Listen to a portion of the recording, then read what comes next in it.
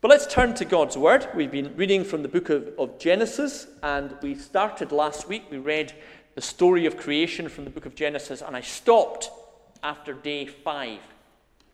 So we're going to look at 6 and 7 this morning. But let's pray before we do that. Father, we turn to your Word. We turn to your Word for meaning. We turn to your Word for purpose. We turn to your Word to teach us and to change our minds so that our minds might reflect your mind and your truth. So we ask as we hear your word this morning that you would speak to us. In Jesus' name, amen. We're going to read from Genesis chapter 1, and we're reading from verse 24. And this is the end of the first of the creation accounts, Genesis 1. And God said, "Let the land produce living creatures according to their kinds, the livestock, the creatures that move across the ground, and the wild animals, each according to its kind." And it was so. God made the wild animals according to their kinds, the livestock according to their kinds, and all creatures that move across the ground according to their kinds. And God saw that it was good.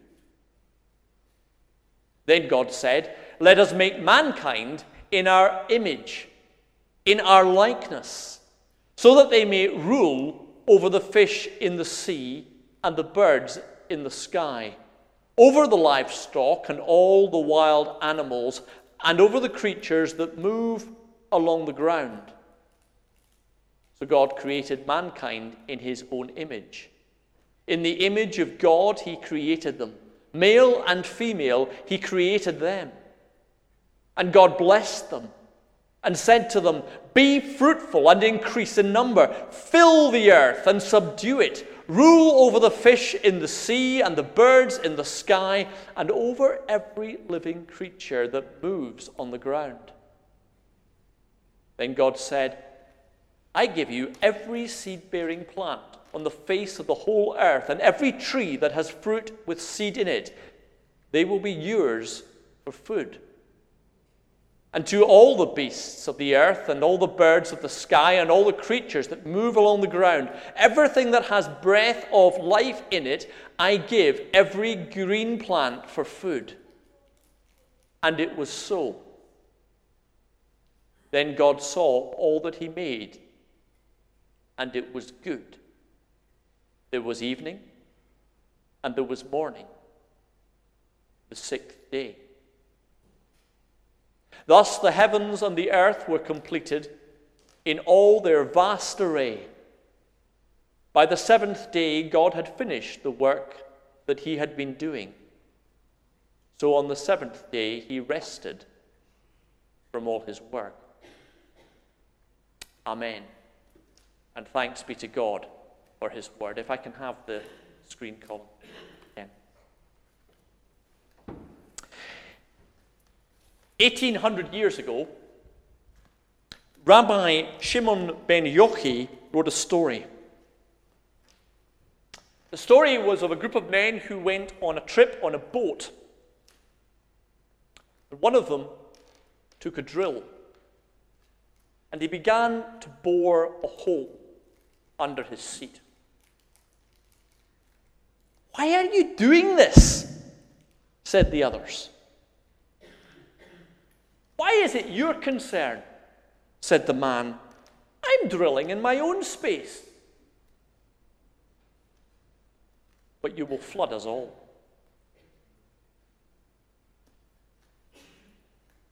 That story from so long ago is very relevant to where we are today in the midst of all that is going on with the climate crisis and the ecological disaster that we are facing as human beings. It's been tempting for a long time for many of us to hear the folk that are on about the environment or on about recycling or on about climate change and to sort of say, well, you know, the protesters, the Greta Thunbergs of our day, to say, well, you know, that's your thing and that's fine. It's not my thing. Whatever floats your boat. Whatever floats your boat. The problem is, we're all on that same boat.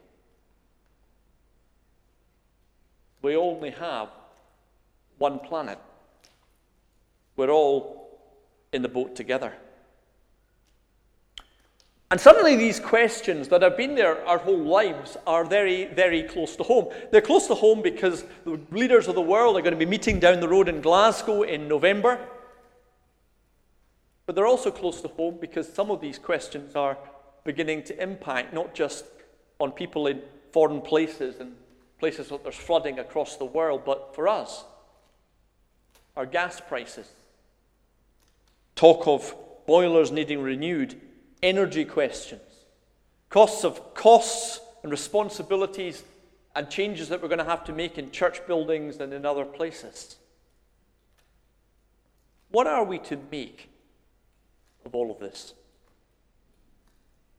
I said last week, as I wanted to think about this, that I had to start off by saying I'm not a climate scientist. I'm not any type of scientist, and I'm not going to use a pulpit to give you a hold of science. Nor am I an economist who can tell you about how we balance the needs of the planet against our own needs or any of these other things.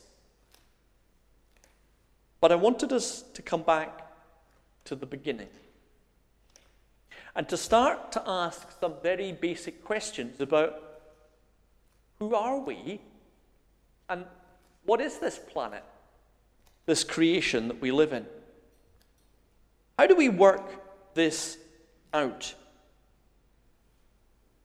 We began last week looking at the book of Genesis, and I suggested to you that Genesis is, for Christians, this is the beginning, and it's a hugely valuable book as we think about our life on this planet. Unfortunately, as I said last week, it sort of got sidetracked because for the last 200 years we've been having this debate about evolution, and everybody's been reading Genesis to say, is Genesis for evolution or against evolution? The writer of Genesis would have said, what's evolution? It's asking actually much bigger questions. If you weren't here last week, you can go back on YouTube and perhaps listen to what I said last week again. But we really wanted to say the Genesis teaches very basically in a song, a poem, some basic truth. The world belongs to God. He made it. He ordered it. That's why science works, because there is a mind that can be discovered behind all of the things around us, and it is good. There's many philosophies that have said, actually, the physical world's a horrible place we need to escape from. But at the heart of our belief pattern is that this world is God's and it is good. Psalm 19 puts it this way: the heavens declare the glory of God. The skies proclaim the work of his hands. Day after day, they pour forth speech. Night after night, they reveal knowledge. The earth is the Lord's and all that is thereupon. And because it's God's good earth, because he looks at it and takes pleasure in it, you know, we can look at a wonderful scene, or we go on holiday and we see the Scottish Highlands, or we look at a leaf and we think, that's fantastic, that's great. But as we do that, we're echoing our Creator who made this whole world and said, it is good. It is good. I just think that, you know, when you look at a wonderful sunset, I wonder how anyone could be an atheist. And when you taste chocolate, how can you not have faith that there is a good God who made all these wonderful things in which we delight? It's the best argument against atheism, it really is. But if God made all of this and took pleasure in it and gave it to us to enjoy, then how much do we have to take it seriously?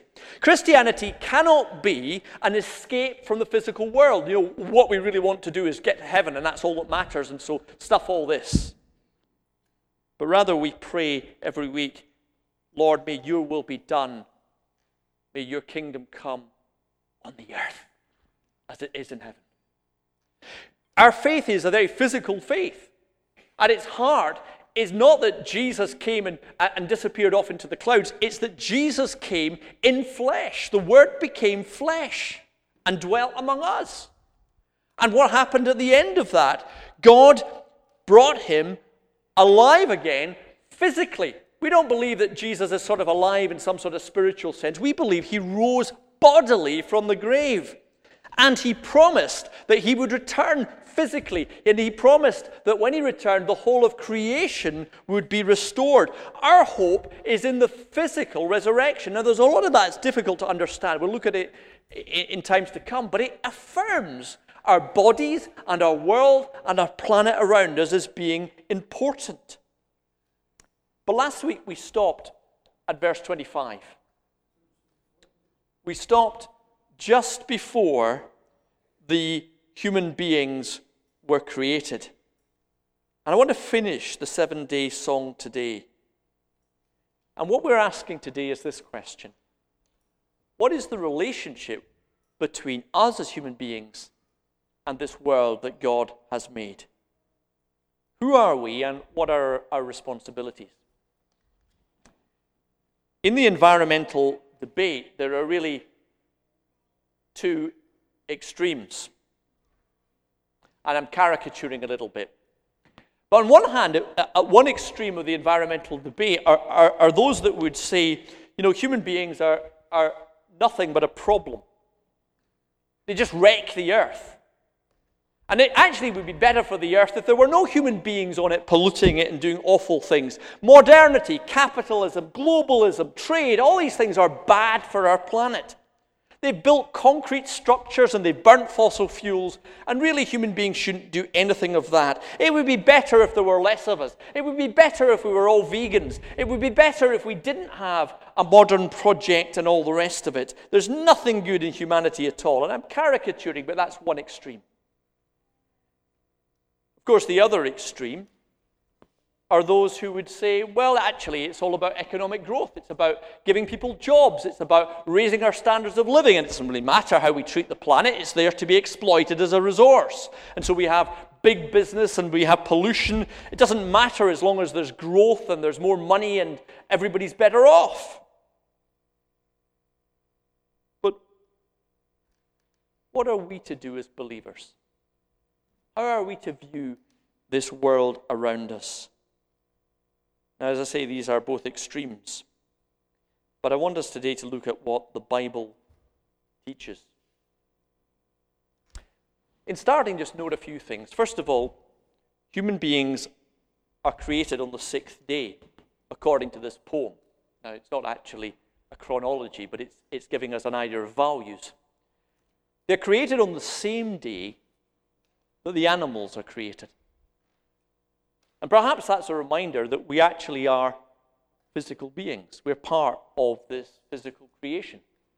Biologically, genetically, in evolutionary theory, we're all part of the same created world. We are part of the animal kingdom. There's no getting around that. Our skulls are not that dissimilar to that of an ape, and all the rest of it. We are not independent of it. That's what science has been teaching us. But by the way, Genesis agrees. It has human beings created in the same act as the animal kingdom. But what Genesis also says, and I think that we know in our world as well, is that there is still something fundamentally different between a human being and an animal. God says, let us make mankind in our own image. Let us make mankind in our own image. That plurality of God, us, a hint of the Father, the Son, and the Holy Spirit, working together to make human beings. And we have a value and a dignity as human beings that makes us distinct. Now, some people have said that's because we've got a mind, we can think rationally.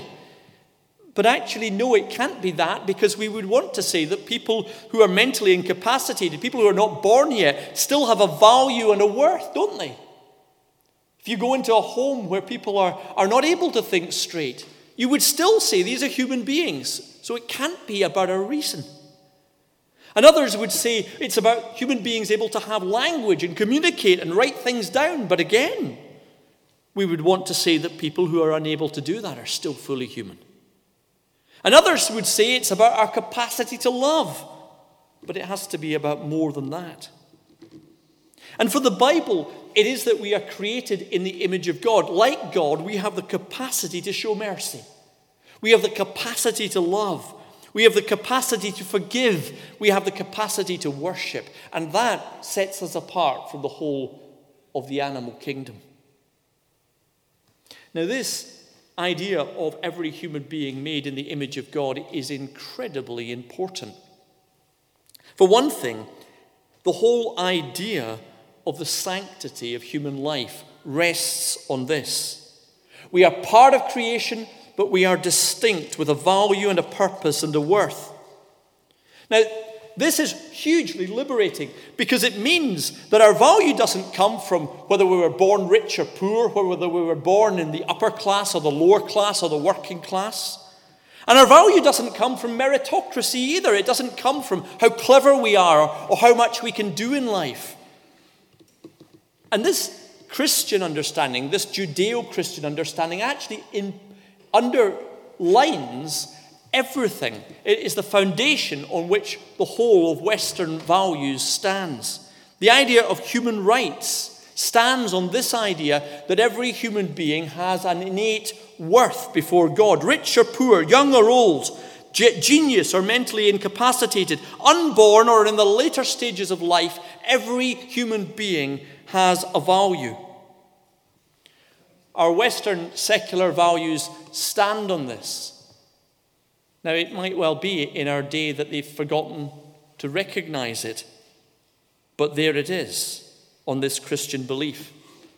The American Declaration of Independence thunders, "We hold these truths to be self-evident, that all men," and I think they meant women as well, sorry ladies, "are created equal, that they are endowed by their Creator with certain inalienable rights, that among these are life, liberty, and the pursuit of happiness." Now, the problem with it is that statement isn't true. It's not true because it's actually not self-evident that every human being is created equal. Lots of people have disagreed. You can think, for instance, that when Jefferson wrote this, he wasn't thinking about slaves. You can consider that in India, in Hinduism, in certain parts of it, there's a whole caste system that says certain people are born to be better than other people. You can think of it in terms of apartheid in South Africa. You can think in terms of eugenics, which has said that certain types of birth are more important than others. You can think of it in terms of every extreme nationalist or fascist regime there has ever been that has said people are not created equal. Actually, there's something else. So why do we think this? And the answer is the whole Western culture believes it because it's based on the Bible. Because it's based on that idea that we are created in the image of God. Now, as I say, our secular culture has tried to remove that and say it's all about human rights, but they all come from that simple idea. We are created equal. And this is revealed in the Scripture. And it's why, as Christians, as we look at humanity, we should be deeply uncomfortable with every type of racism. We should be deeply uncomfortable with abortion. We should be deeply uncomfortable with euthanasia. We should be deeply uncomfortable with capital punishment. Because all of these things at their roots say some lives are more valuable than others. Some points of life are more precious than others. But we hold not just self-evident, we hold revealed by God's truth in Scripture that every human being is created in the image of God. By the way, that means we should watch our language. You ever heard someone say so-and-so is a waste of space? A Christian should never say that. God gave them that space. God loves them, no matter what they have done and who they are. Do you ever hear a politician referring to some people as scum? We as human beings do not believe that any human being, no matter what they have done, no matter how much we disagree with them, is ever scum. They are precious and valuable, created in the image of God. And when you despise them and reject them, no matter what they've done, you despise the image of God that is within them. Human beings matter. And God made them and gave them a purpose, that they would rule over the fish and the birds and the livestock, that they would fill the earth and subdue it. I give you all of this. But here's the problem. Here's the accusation. Because modern society has sometimes pointed at Genesis and said, you know, when Genesis says they have dominion over everything, that's the root of our ecological disaster.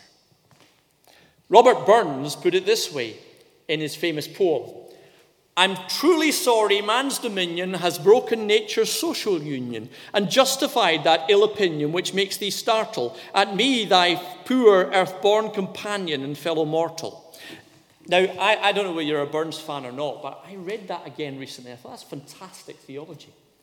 Because Burns has noted a problem. If human beings are given by God dominion over the earth, what does man's dominion do to nature's social union? This is way before ecology. But he's noting how, although we're earthborn, fellow mortals, we've actually treated the planet in such a shocking way. But it all comes back to Genesis. And when Genesis says that we are to fill the earth and subdue it and rule over it, is this a problem? Well, I would want to say this. When God put his image within us, he gave us a task to rule over the earth, to be fruitful and multiply, to fill it and subdue it. But the nature of that is also spoken in Genesis. Think about it this way. In the beginning, God took an empty space, a void, and he shaped it and ordered it. He filled it with good things. He made it to flourish and grow, the whole of creation, and he said, it is good. Then he made human beings in his own image, and he said, I give you charge over all of this. And I give you charge over all of this, that you would do what I have done, that you would take it and shape it and make it bloom and flourish so it continues to be good. I am the creator, and you, here's a really interesting word, you are the procreators. The procreators, the ones who go and continue what I have done, and you continue it in my goodness. You take this blessed earth that I have made, and you carry on blessing it as it grows. And we are to multiply. You know, I just love that. We are to make children. And in Genesis chapter 2, that instruction is given to a couple, to Adam and Eve. But in Genesis chapter 1, it's not. It's actually given to all of humanity. So it's not that you've to make children or you've to make children. It's we've to make children. We've to create an environment, a culture, a background where children can thrive and multiply and grow and be all that God has made for them. Whether you've got children of your own or not, you're part of that. And that's, by the way, why we do have to make sure that we have a long-term sustainable earth, because we are commanded to multiply, to grow, to bear children, and we can't do that if we create an unsustainable position where their future is in doubt. So we are to go and fulfill the earth. And that means we are to be people who explore all that God has made. We are to climb every mountain. We are to be adventurous. We are to be entrepreneurs. We are to learn to expand and develop and to keep going boldly where no one has gone before, to quote those great theologians from Star Trek. And for Christians, that means we are pro-science. That means we are pro-architecture. That means we are pro-horticulture. That means we want to see economic growth and all these things that go with it. We are wanting to make the world into a place where human beings can thrive and the whole of the creation can thrive too. You know, we can be very negative sometimes about modern development, but you know, I just read last week that they found a vaccine for malaria. Thank you, God, for science. May that grow and develop. Did you know that amidst all the negative things that we can say, absolute poverty in this world decreased by 50% between the year 2000 and the year 2020? That's because of trade and commerce and economic growth and thriving and wealth creation and all of these things. And the Bible wants to say these are good. These are good. But, to quote another great theologian, which I've quoted before, and of course, I mean Spider-Man, with great power comes great responsibility. We are given control over this earth, but we are created in the image of God. And therefore, as we take the earth and we do things with it, we are to remember the nature of God. Remember the one who loved it and put it into our hands and said it is good. Remember the one who trusted us with it, that we would use it in the right way, that what we would do with it should be good. And you see, science that forgets that it is God-given and forgets that it is there to bless and to make things thrive becomes Frankenscience. And economics that forgets that it's to reflect the mercy and the glory and the kindness and the justice of God becomes cruel capitalism or Marxist materialism in all its shocking dehumanization. You know, human beings, we are distinct from this world around us. We are given a dominion over it, but we are to take that creativity not into destructive ways, but into ways that make this planet flourish, that make it a blessing and not a curse, that reflect the nature of God.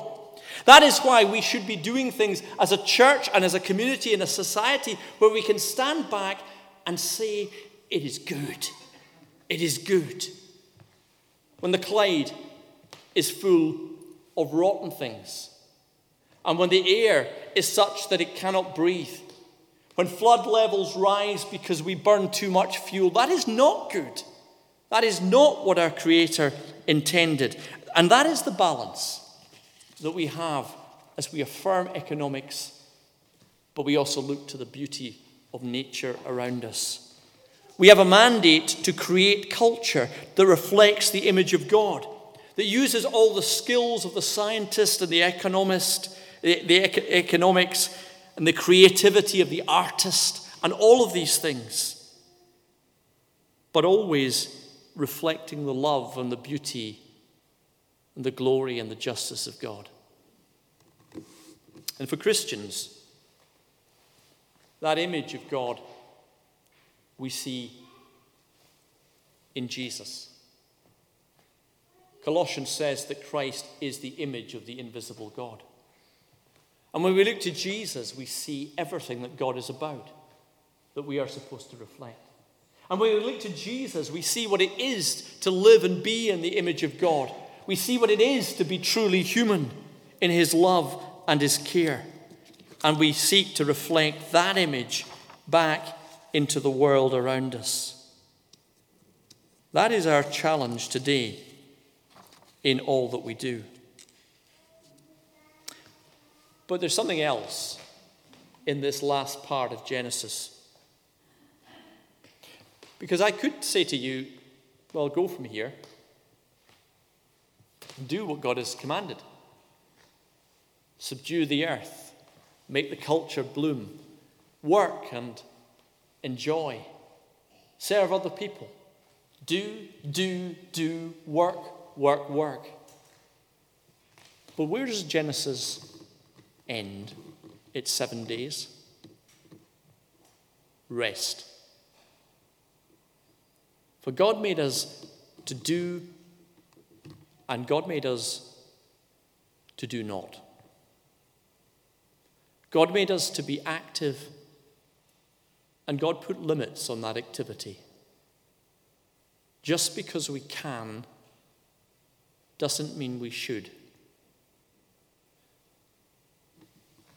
There are boundaries to a healthy existence before our Creator. And so today, perhaps not an instruction to go forth and to do, but is simply to know, to rest in our Lord and know that all comes from Him, to worship and to accept all that He has given us that is good.